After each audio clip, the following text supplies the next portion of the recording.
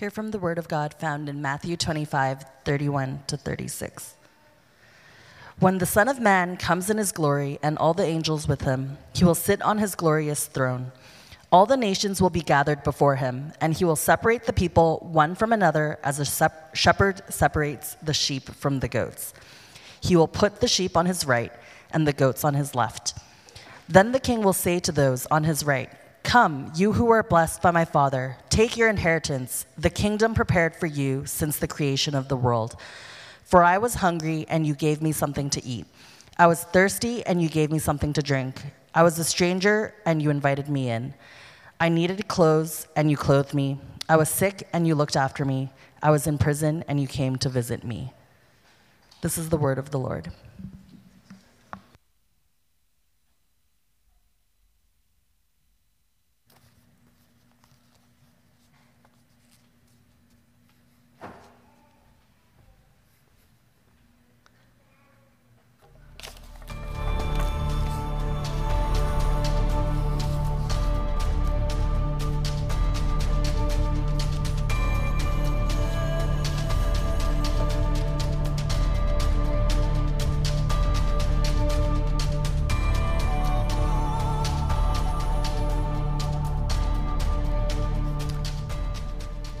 Okay, good morning, Lord's Love. So good to see you on this crisp fall Sunday morning. My name is Doug. I'm one of the pastors here at Lord's Love. I'm so glad you're able to join us on this Sunday. We're continuing on our sermon series called The Heart of the Church. We started the series at the beginning of October, which is traditionally a missions month for us at Lord's Love, and we're extending it a little bit. So throughout October and into the first half of November, we're going to be focusing on this topic called missions. What does it mean for us to reach out into the world and to serve people and to love people and to live out this faith that God calls us to? And I've been showing this slide for past few times now. If you're joining us for the first time today, these are all the missionaries and organizations that we support here at Lord's Love. We support 5 missionaries / pastors, 5 local missions organizations like UGM, like Lighthouse Seafarers Ministries, like CCM as well, and then also 7 overseas missions work organizations like Open Doors, Far East Broadcasting, OMF, Go International, CIM Canada. And we've been highlighting a few of them every single time we come together, just so you're aware as an attendee, as part of our church, whether it's just on this Sunday and beyond, the different organizations that you can partner with and that we support here as a church. I want to highlight before we move on to the next part here, because we have a little bit of a presentation. You would have noticed that there's a missions pledge form on the outside. The more important thing about this form is actually on the back side to see the missionaries and organizations that we support. So you'll see all these names and the people and organizations we support on the back side. And I want to encourage you today, this morning, to take it home and to read it over, but really to look on this back side of the list and to keep these organizations and people in prayer. So just as a reminder for you, as the people that we support Lord's Love, that your prayers are effective in sending the missionaries out into the field, and you're part of the work that they are doing as well. And I know I don't speak on behalf of all of them, but I know they all share the same sentiment that they appreciate and they also need your prayers. So please take one of those forms up with you. This morning, we're going to highlight an organization called Edupavi, and I'm going to invite Evelyn up at this time, and she'll share a little bit more. Evelyn and Caitlin Ma, Evelyn Ma and Caitlin Ma, both are on the board of directors for Edupavi, which they'll share about a little bit more in a little bit here. But Caitlin's sick this morning, so you can keep her in your prayers. So it's Evelyn up here sharing. So I'll pass the floor over to her. Cool. I'm Evelyn. I want to clarify that I am not related to Caitlin. I'm Evelyn Ma with an H, and she is Caitlin Ma without the H. It was very confusing, and they always mix it up. But I'm excited to be sharing a bit about Edupavi. It's a newer organization that we have been supporting as a church. They are a Vancouver-based nonprofit. that works overseas in Guatemala, particularly right now, and they partner with local organizations. And EduPavi believes in a future that sees individuals empowered, poverty cycles broken, and dignity restored, and particularly through providing education to children. And some information about Guatemala right now is that only 43% of children right now in Guatemala actually make it to the 7th grade. And of those students who make it to the 7th grade, only 40% of them are hitting the reading level that is recommended for that age. So with that, cycles of poverty are just happening over and over again. A lot of children are dropping out of school to support their families. They don't continue in school because they need to provide with their parents. Many of them have broken families or are just in areas where education is not seen as quite important. And EduPavi right now is partnering with an organization that is in Guatemala called Educando para la Vida, which actually it used to provide tutoring after school to help children continue their education, but this year, actually super exciting, the organization actually just got approved by the Guatemalan government to become a recognized school in the country, so they can actually offer full-day school and provide complete classes for kindergarten to grade 7. So this year, right after COVID, they had around 2 months of notice to officially open a full day of learning versus their 2 hours of after-school program, into now having to offer a full day of all their classes. So they had about 80 students this year that were registered and able to participate in their classes. They had 22 teachers, and it was super exciting. So one of the interesting things here you can see is actually some photos.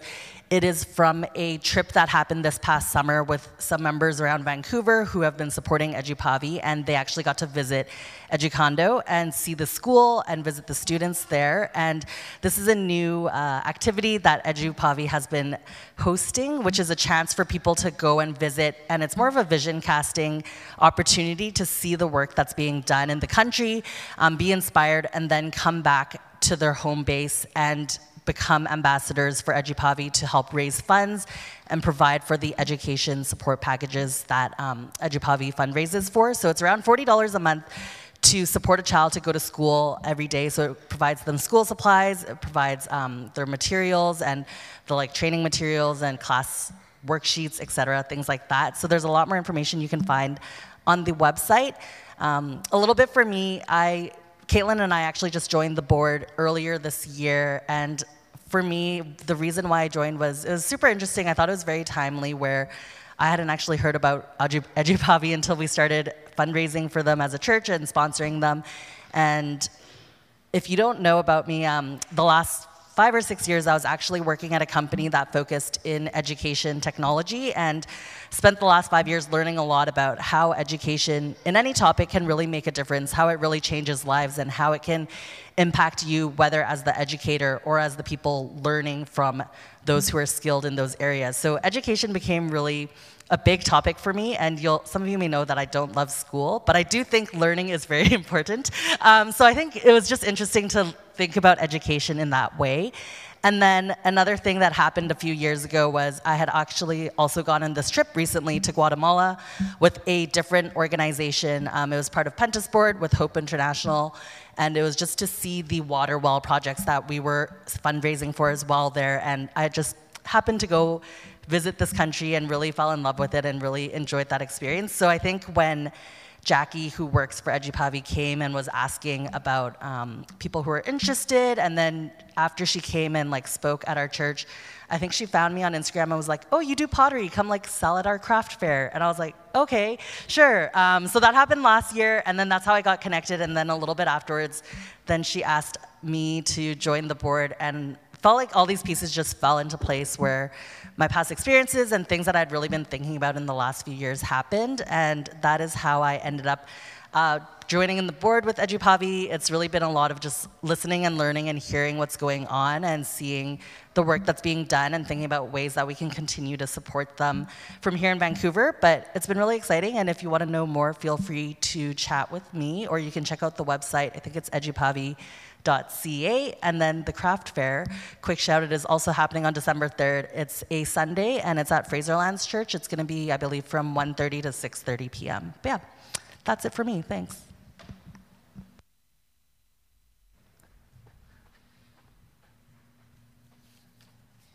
Thank you, Evelyn. It's good to have someone that's on the ground and involved in the ministry and to share the heart behind why she's doing what she's doing and the heart behind the organization as well.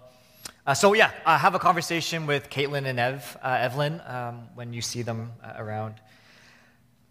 I've been asking this question with every Sunday that we've been gathering for the missions month in a bit, is that, yes, missions is about going overseas and supporting organizations and people in different countries. For sure, that's a part of it. But what about back here? What about in our own hometown? And first week I highlighted Vancouver and then Coquitlam, and then this is snowy Richmond. The area that you've been planted and the area that you're living in, I believe truly with all my heart that God gives opportunity for you to reach out and to impact the people all around you, no matter where it is that you are situated in the Lower Mainland. Because we've been using this definition or this running tagline throughout this whole, which I don't have up there right now. It's right here. This whole running tagline for us is that mission is not only about external activities, but an extension and overflow of who we are and what we believe internally. So it's about the beliefs, it's about our values, it's about the vision that you have in life and for life. And this is the vision that we have here at Lord's Love for our congregation here specifically, is for all to receive and to live out the love of Christ. For all that in the kingdom of God, there's space for everyone from every nation, every language, every culture, every ethnicity, that the kingdom of God is rich and diverse. And that is our prayer and our hope here as a congregation, is that all would receive and experience the love of Jesus, and not just leave it there, but also to go and live it out and to impact the society and their context. And we do it through these four values of loving God, which was sermon number 1, connecting with community, number 2, the importance of fellowship, and number 3, which is today, we're going to speak about the topic of the importance of reaching out, which literally means outreach, to be part of the society and to make a difference in that way. And then also fourthly, to build the church, to be involved in serving and building the church up stone by stone, brick by brick, changed life after changed life. And I'm going to share a few stats here about Vancouver specifically. In 2021, there was a census that happened, and where there's 2.64 million people of total population in the Lower Mainland, in Metro Vancouver rather. And out of the 2.64 million, 2.61 people responded to the census. And the numbers shocked me, and I don't know how it makes you feel this morning. Apparently, according to the census, there's 33.11% that claim themselves to be Christians from all different denominations, but claim Jesus to be Lord. So that's 863,000 people and 55 people, which in the past 20 years is actually a decline. You're like, wow, that's a lot of people. But it's actually a decline in the past 20 years. That's a decline of 17.3% since 2001. And in the census, 1.23 million people claim that they're irreligious. Maybe they're atheists, agnostic, however they want to define that. And also there's 516,200 people of other religions. So combined total, just think about that for a moment, there's 1.74 million people. 1.74 million people in Metro Vancouver that don't know Jesus. 1.74 million people that don't know Jesus. And as I read those stats out to you, it's not to make you feel guilty. I don't know if you feel shocked. I don't know if you feel sad. But the question here is, how does that make you feel when you see and you read a number like that? Because there's some of us, and I've heard this around different circles, like, oh, I don't know anyone. Maybe we hang out with a lot of Christians, and we're like, we don't know anyone that's not Christian. Well, there's 1.74 million of them out there somewhere in Metro Vancouver that do not claim Jesus to be Lord and do not know Jesus to be God. So I think maybe in our circles we don't know people, but there surely are people out there that do not know the love of Christ. And out of today's text that Evelyn just read for us is this big idea. It's simply this, that if we call ourselves believers in Christ, and we call ourselves followers of Jesus, following in Jesus' steps, it leads to reaching out to the world. as we follow Jesus and his steps in the ways that he lives in the world, it leads us naturally into reaching out into the world, to impact the world, to show the world the love of Christ, and to help them experience the love of Jesus themselves. In the text today, Jesus in Matthew 25, he's preaching what's called the fifth discourse, fifth group of teaching in the Gospel of Matthew called the Olivet Discourse, which Jesus talks about the end times and talks about the kingdom of God and how we ought to live while we are here on earth. And he uses three parables. You have a chance to read through all of chapter 25. It will be great because there's three parables for us. The first is the parable of the 10 virgins, and all three parables actually talk about separation. There's a common theme there. The parable of the 10 virgins talk about there's 5 that are wise, and then there are 5 that are unwise. The 5 wise ones wait for the bridegroom, and they're in anticipation for the bridegroom to return. And so it is for us here that, for us church, for those of us living here on earth, don't fall asleep, but stay awake because there's more to life than this. To look out for God in the ways that he's working. That's what the wise do. And then there's the parable of the bags of gold, which talk about stewardship.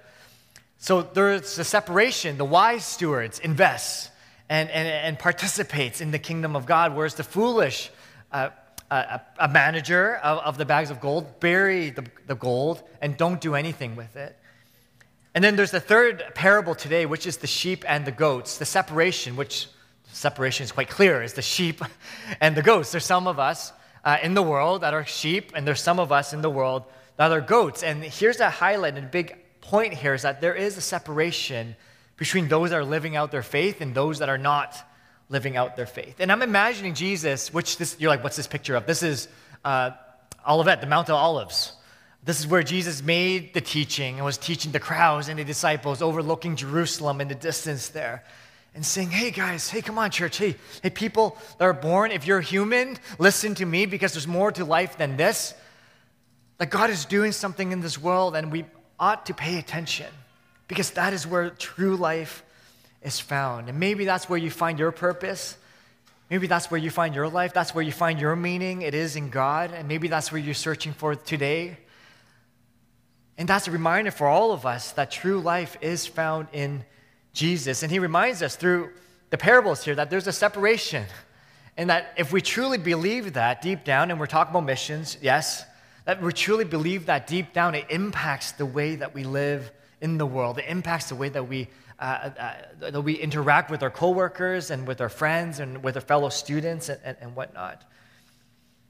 And I believe this to be true, that this whole passage today, I hope you don't we don't interpret this passage incorrectly, or you don't hear me wrong, or I don't explain it improperly as well, that this passage is not about working for your salvation. I just need to say it straight up, because that's one of the biggest debates here. When we read this passage, it seems like, well, the sheep are doing this, and they inherit the kingdom of God, and the goats are doing this, and they don't inherit the kingdom of God. So it sure seems like that it's a salvation by works, but no, that's not a faith that Jesus knows and he teaches.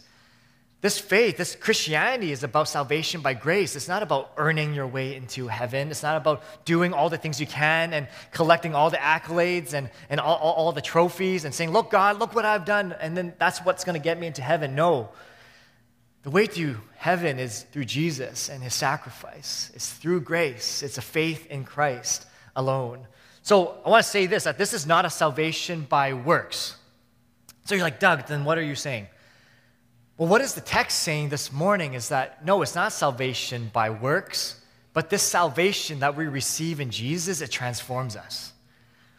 This salvation that we receive in Jesus transforms everything about us. The man or the woman that we were before is no longer the man and the woman that I am today. Yes, I wrestle. Yes, I'm broken. Yes, I'm sinful. Yes, I make mistakes. But because of Jesus in me, I keep progressing and growing and moving. The salvation that we receive in Christ, it transforms us into people that serves people, that loves people, that reaches out to people, that allows us, that forces us really into places that maybe we aren't comfortable, but because of the love of Christ, we're like, hey, I got to go and do this. I got to say this. I got to love people. I got to be with people that are not like me because of the love of Christ. I got to go out and to do things for God. And the text here starts off saying this in Matthew 25, 31 to 33. When the Son of Man, which Jesus often refers to himself in this way, when the Son of Man comes in his glory and all the angels with him, he'll sit on his glorious throne. I keep referring back to Revelation, the series that we've gone through. Read through Revelations 4 and 5 and Revelations 20, the glorious throne room scenes of Jesus reigning and those that know him who will worship and be with him forever. What a glorious scene. That's the image that we get here in verse 31. And in 32, all the nations will be gathered before him. And he'll separate, there's a key word there, highlight it, underline it. He will separate the people one from another. A shepherd separates the sheep from the goats. He will put the sheep on the right, which metaphorically and symbolically speaking, that seated on the right side of someone is a seat of honor. So they'll be seated on the right, and the goats on his left, which is a place of shame and a place of dishonor. We see here a couple of things, right? The sheep and the goats will be separated. And I don't need to go through the differences biologically between sheep and goats. They're different species, even though they come from a similar line. They're different animals altogether. Sheep are furry and lots of wool, and that's usually what farmers use, collect them and harvest the wool from to make clothing.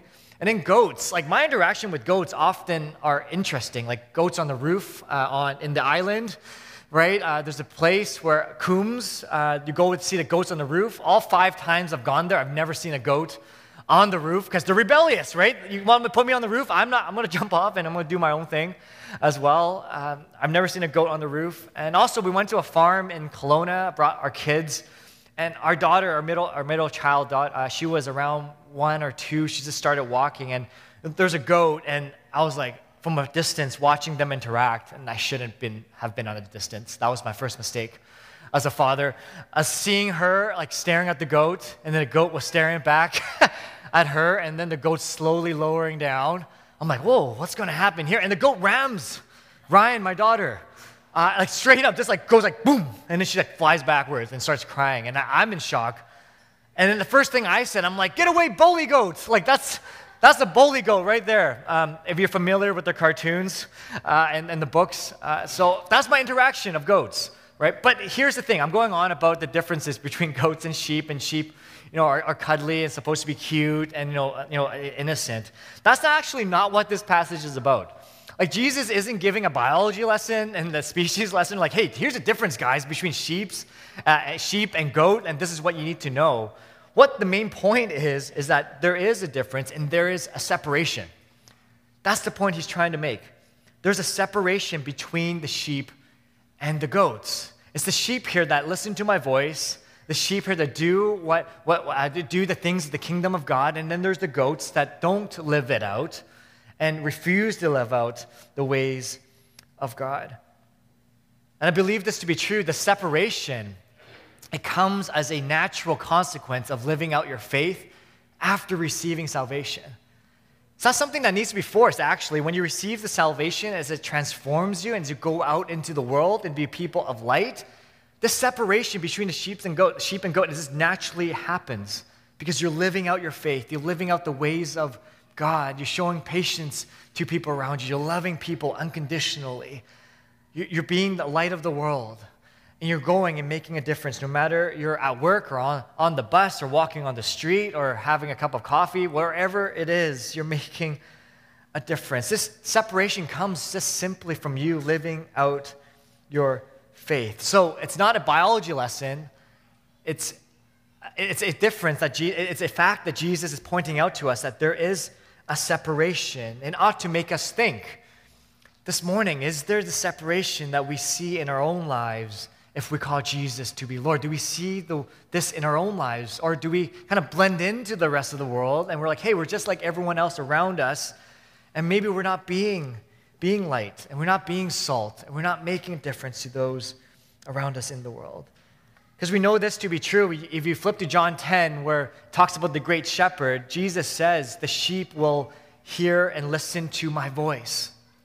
Now, my sheep will listen to my voice. And are we listening to the ways of the world, to the ways of culture, and what they tell us is good, tells us is cool, tells us what it looks like to fit in? Or we're listening to ways of Jesus, the gentle voice of the good shepherd, which leads us to true life, to leads us to goodness, maybe leading us to uncomfortable places, but is so good because God is there with us. So we see that there's this separation, that following Jesus' footsteps, at least to reaching out to the world, and as we reach out to the world, there's a separation in us, in the way that we live and the difference that we make in the ways that people see us. But we also see further on in this text, in verse 34 to 36, it says this, then the king. So interesting, when the Son of Man comes, where Jesus is referring to himself as the Son of Man, and then he switches and says, then the king, which is connected to the Son of Man. So in other words, Jesus is making the self-proclamation that he is king, that he is the ruler, that he is the Lord over this world. Then the king will say to those on his right, those in seats of honor, come, who are blessed by my Father. Take your inheritance, the kingdom prepared for you since the creation of the world. For I was hungry, and you gave me something to eat. I was thirsty, and you gave me something to drink. I was a stranger, and you invited me in. I needed clothes, and you clothed me. I was sick, and you looked after me. I was in prison, and you came to visit me. So here we see King Jesus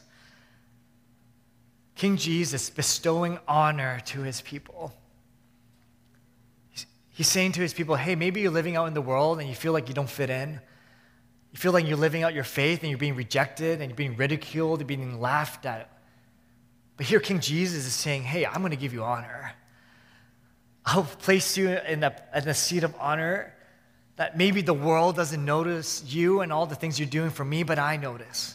I see and I know. And I know your heart. You are a known child. You're so loved by me. So here, come and take your inheritance. Come and take the seat. The word inheritance is connected to familial connections, that you're family.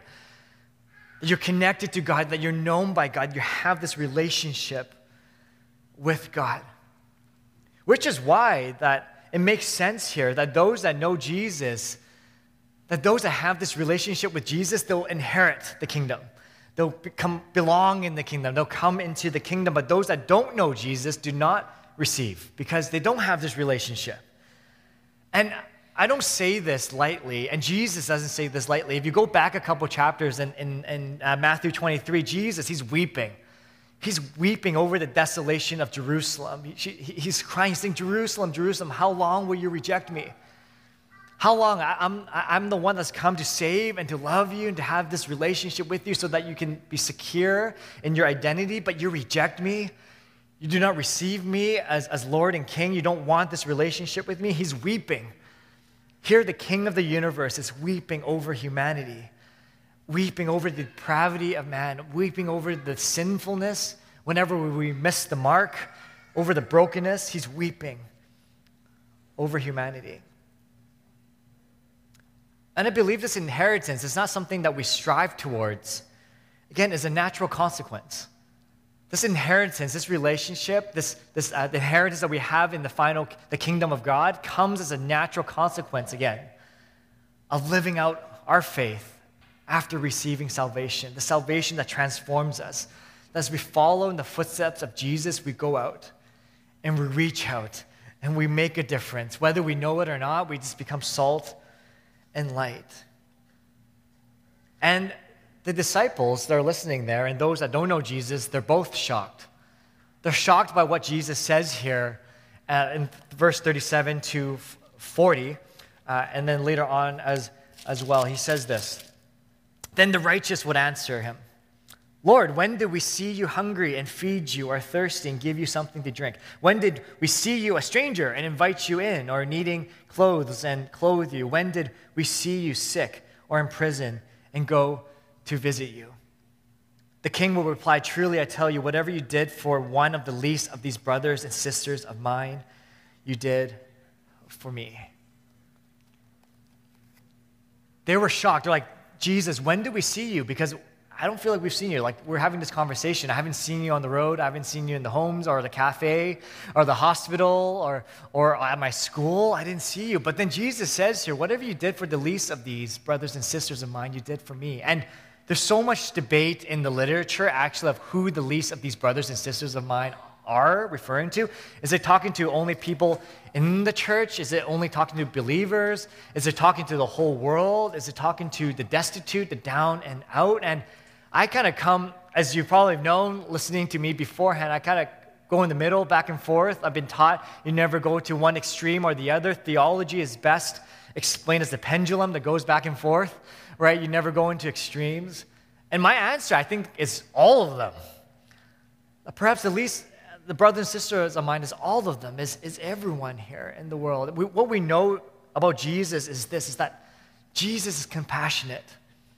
He's loving. He has a draw towards those who are broken, down and out, and the destitute. He goes and reaches out to those that are at the margins. That's what we know about Jesus. So we could argue about who these people are and be really political about it and legalistic about it. But I think simply Jesus is telling us we ought to reach out to all people. We ought to go out and to love all people and to show the love of Christ to all people. That Jesus has this attraction and this compassion for the people of the world. And to display the love of Christ. He urges us to display the love of Christ to all that we encounter. But there's also a warning. So here, the people that believe in Jesus are shocked. They're like, when do we see you, Jesus? But there's also another group that are also shocked. And I hope you can read that. It's pretty small. But 41 to 46, Jesus continues on saying this. Then he will say to those on the left, depart from me, you who are cursed, into the eternal fire prepared for the devil and his angels. For I was hungry, and you gave me nothing to eat. I was thirsty, and you gave me nothing to drink. I was a stranger, and you did not invite me in. I needed clothes, and you did not clothe me. I was sick and in prison, and you did not look after me. They also will answer, Lord, when do we see you hungry or thirsty or a stranger or needing clothes or sick or in prison and did not help you? He will reply, truly I tell you, whatever you did not do for one of the least of these, you did not do for me. Then they will go away to eternal punishment, but the righteous to eternal life. It's really important here to observe and to see this, that there is an eternal kingdom that's prepared for those that follow Jesus and that live out their faith in God. But notice here in verse 41, who are the eternal fires or hell prepared for exactly? Well, it's prepared for the devil and it's prepared for his angels. That's really important because some people will say, hey, God predestined me to go to hell. Some people say, God predestined me to do this. I'm just made like this, and this is not made for me to go. No. Hell was never made for humanity. Hell was never made for humanity. Heaven was. It's a place that God wants all people to go, but hell is for a place that for people that have rejected, have chosen, have deliberately chosen to not go and to be in heaven. And that's really, really important here because Jesus has compassion for all people. He wants all people to have this relationship with him. And that is not his desire for you, to have this eternal separation, which is what hell is, eternal separation from God, but for you to have a relationship. And that ought to move us as I think about the big numbers in the beginning of the 1.74 million people that do not know Jesus. That ought to rock us and hurt us and bring us down to tears. And maybe we ought to weep over Vancouver and Metro Vancouver like Jesus wept for Jerusalem, that we ought to be on our knees praying and loving and displaying the love of Christ for people because we want them to know and to experience the love of Christ, that we have found this treasure. We found this gold. We have this relationship with Christ, and we want people around us to experience that, to know the joy that is found in the Lord, to have this purpose in Jesus and to share. And it's not done only from the pulpit. You're like, Doug, that's what you get to do, and what a privilege I get every single Sunday. Every single time I get to open the scriptures up with everyone here. But I want to argue that you get a chance to proclaim, to preach, which is what the word proclaim means, to be a herald of God's good news, not only from a pulpit, not only from the street corner yelling, and maybe that's the context, but in the personal relationship with the people around you, in the context that God has placed you into, that only you are in, to have the specific conversations and relationships for. And we know this to be true, that Jesus' followers do this, that they feed the hungry, that they give drink to the thirsty, that they clothe those that have no clothes, they take care of the sick, and they visit the imprisoned, they invite the stranger in. That is what Jesus' people do. And that is what those that follow Christ do. As sheep baa, this is what people that follow Christ do as well, naturally. They go and they live this out and they make a difference. Just think about, and yes, the church has made many mistakes over the years and we continue to do so because we're fallible. But we need to be gracious and loving and merciful. And to know that some of the world's best things came from the church, like hospitals, like the printing press, like the medicine, like a lot of the research that we see. All the scientists, as in their pursuit for God, it took them further into the universe or into smaller things under the microscope. It was in their pursuit of God and the pursuit of Jesus that led them to do great things for Jesus. And I want to argue for all of us here this morning that you have a purpose, that those of us in Christ, we're also called to do the same thing. This is just what Christ followers do. It's not about our comfort. It's about following Christ. It's about loving him the best that we know how. As I share this, I'm reminded of, I was serving on the board of CIM Canada before, and I remember the story from one of the board members, just asking for prayer for his son who's going to Afghanistan on medical missions. And he was just sharing the story and saying, yeah, pray for my son, it's dangerous, they need people there to help. And my friend is a nurse and it was going off into medical missions. Just pray for safety, pray for God to make a way. But also in his prayer, he was saying, pray that God will give me the heart to let go of my son as well. Because I don't know what's going to happen. And as you were sharing, I'm like, hey, this story sounds really familiar. And I found out this was actually a good friend of mine. I didn't know that was his dad, actually. So, or maybe I forgot because I haven't seen him in a long time. And this was his dad sharing about this good friend of mine. And he was sharing, yeah, like before he left for Afghanistan to share in medical missions, he actually took off his wedding band. Oh, man.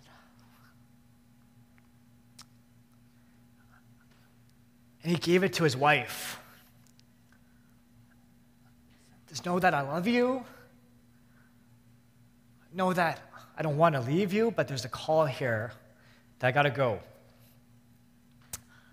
And as I think about that, I'm thinking of this passage. I'm like, that's what Christ's followers do. That's what Christians do. They go into uncomfortable places. I'm not saying sharing that story is a prescription. That's what everyone ought to do. There's discernment in the process, and there's conversations that ought to be had, but that's the life of someone that follows Jesus in that. And as I think about Scripture, as I think about our lives here and the impact that we are all called to make here in Vancouver, as I remember the words of Jesus in Matthew 7, that good trees bear good fruit, that as we go out into the world, that's what we ought to do. And we see here, ultimately, that the sheep, they didn't know they were serving Jesus. That's the separation. But they kept doing it. But the goat, they didn't know they were rejecting Jesus in the rejection of the things of the world as well. And maybe today that's just simply to bring that to our awareness for us as Christ followers, to go out into the world, to be a little bit more aware, like, hey, how am I living? Am I living out the faith that I profess? In the smallest of ways to the biggest of ways. There is no measurement, because in kingdom of God, we're all, the foot of the cross, we're all equal and all level. But God calls us to go and to love him and to serve him. And the sheep's doing of good, or the goat's failing to do good, catch this, is related to their character and their belief deep down. So this morning is about a heart check. It's about deep down, a check of what's going on deep down inside of you. Have you experienced this love of Christ? Do you know God in this intimate way? Do you know God as Father? Do you know Jesus as King? Have you prayed for the Spirit to fill you, so that you can go do great things for him, not under your own strength, but to be led by him to do great things for him? This video is pretty long, and I think I have a bit of time here. It's from the Bible Project, and he speaks about heaven and earth, and I think it's quite powerful, so I want to share this with you. So in the Bible, the ideas of heaven and earth are ways of talking about God's space and our space. So I understand our space really well. We live here. There's trees, rivers, mountains. But my understanding of God's space gets a little fuzzy. And what we do get in the Bible are images trying to help us grasp God's space, which is basically inconceivable to us. So these are two very different types of spaces. Yes, they're different in their nature, but here's what's really interesting is that in the Bible, these are not always separate spaces. So think of heaven and earth as like different dimensions that can overlap in the same exact space. So we talk a lot about going to heaven after we die, but this idea of heaven and earth overlapping, we don't talk a lot about that. Which is kind of crazy because the union of heaven and earth is what the story of the Bible is all about. How they were once fully united and then driven apart, and about how God is bringing them back together once again. So let's go back to the beginning, where heaven and earth, they're completely overlapping. Yeah, this is what the Bible's description of the Garden of Eden is all about. It's a place where God and humanity dwelt together, perfectly no separation, and humans then partner with God in building a flourishing, beautiful world and so on. But as humans, we wanted to do things a different way. We wanted God out, and we wanted to create a world apart from him. Yeah, so we have these two spaces now. And the Bible actually uses lots of different kinds of words and phrases to refer to these two spaces to make a clear distinction. So you've said that these spaces can overlap, though. So explain how that works. Yeah, this is where we have to start talking about temples. Because in the biblical world, you experience God's presence by going to a temple. That's where heaven and earth overlap. Now, there are two types of temples described in the Bible. One is a tabernacle, basically a tent that was built by Moses. And the other was this massive building made by Solomon. And these temples were decorated with fruit trees and flowers and images of angels and all kinds of gold and jewels and so on. And these are designed to make you feel like you're going back to the garden. And at the center of the temple was a place called the Holy of Holies, which was like the hot spot of God's presence. Now we can go and be with God again. But not so fast, because the temple also creates a problem. So God's space is full of his presence and goodness and justice and beauty, but human space is full of sin and injustice and the ugliness that results. So how do these spaces overlap if they're so different and they're in conflict with each other? This was resolved through animal sacrifice. Yeah, that's kind of weird. What do animal sacrifices have to do with this? Yeah, the idea is this. Animal sacrifices, somehow they absorb the sin when the animal dies in your place. And it creates a clean space, so to speak, where you are now free to enter into the temple and be in God's presence. Okay, so if I'm an Israelite and I live in Jerusalem, I might be able to be in God's presence. But you said the story of the Bible is all of heaven and earth reuniting. Right. So we have to keep going in the story where we come to Jesus in the New Testament. And in the Gospel of John, we hear this claim that God became human in Jesus and made his dwelling among us. Now, this word dwelling is really curious. It means he set up a tabernacle among us. And so what John is claiming right here is that Jesus is a temple. He is now the place where heaven and earth overlap. What's interesting about Jesus is that he isn't staying in this safe, clean space. He's running around hanging out with sinners. He's healing people of their sicknesses and forgiving people of their sins. He's basically creating little pockets of heaven where people can be in God's presence, but he's doing it out there in the middle of the world of sin and death. And he keeps telling everyone that the kingdom of heaven is at hand. And he even told his followers to pray regularly that God's kingdom come and that his will be done here on earth just as it is in heaven. But a lot of people are threatened by Jesus and they kill him, which seems to spoil this whole plan to reunite heaven and earth. But we have to go back to a scene earlier on in Jesus' story where John the Baptist saw Jesus and said, "Behold, this is the Lamb of God who takes away the sin of the world." So Jesus isn't just talked about as being a temple, he's also talked about as being the temple sacrifice. Yeah, so the cross is now the place where Jesus absorbs sin to create a clean space that is not limited like animal sacrifices. Jesus' sacrifice has the power to keep spreading and reuniting more and more of heaven and earth. And this is all really great, but it leaves one big question in my mind, which is, what happens when I die? Don't I just fly over to God's space to be with Jesus? Yeah, so a few times in the New Testament, we learn that Christians will be with Jesus in heaven after they die, but that is not the focus of the Bible story. The focus is on how heaven and earth are being reunited through Jesus and will be completely brought together one day when he returns. So in the book of Revelation, we get this beautiful image of the Garden of Eden, now in the form of a city, coming to end the age of sin and death by redeeming all of human history in a renewed creation. And God's space and human space completely overlap once again.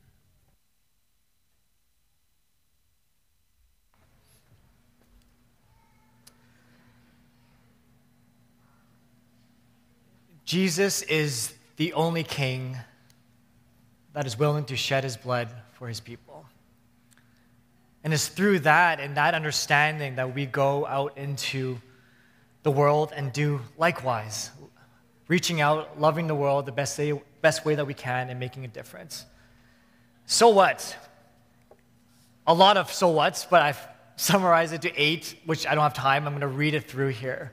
You're like, where did I begin? Well, outreach happens outside of the church walls. So the first thing maybe is just to go out with this kind of mindset and mentality that, hey, I'm sent on mission the moment that we walk out into the world. Number 2, maybe is to know the pain in your community, to know what's going on, and know the stories that's happening. Number 3, do a prayer walk, an intentionality, a prayer walk to go out and just to notice what God, given the eyes that Jesus would give you to see things that you wouldn't see, to pray for your neighbors in your neighborhood.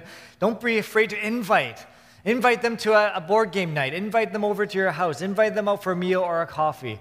Create something, maybe at your work or your school, a Bible study.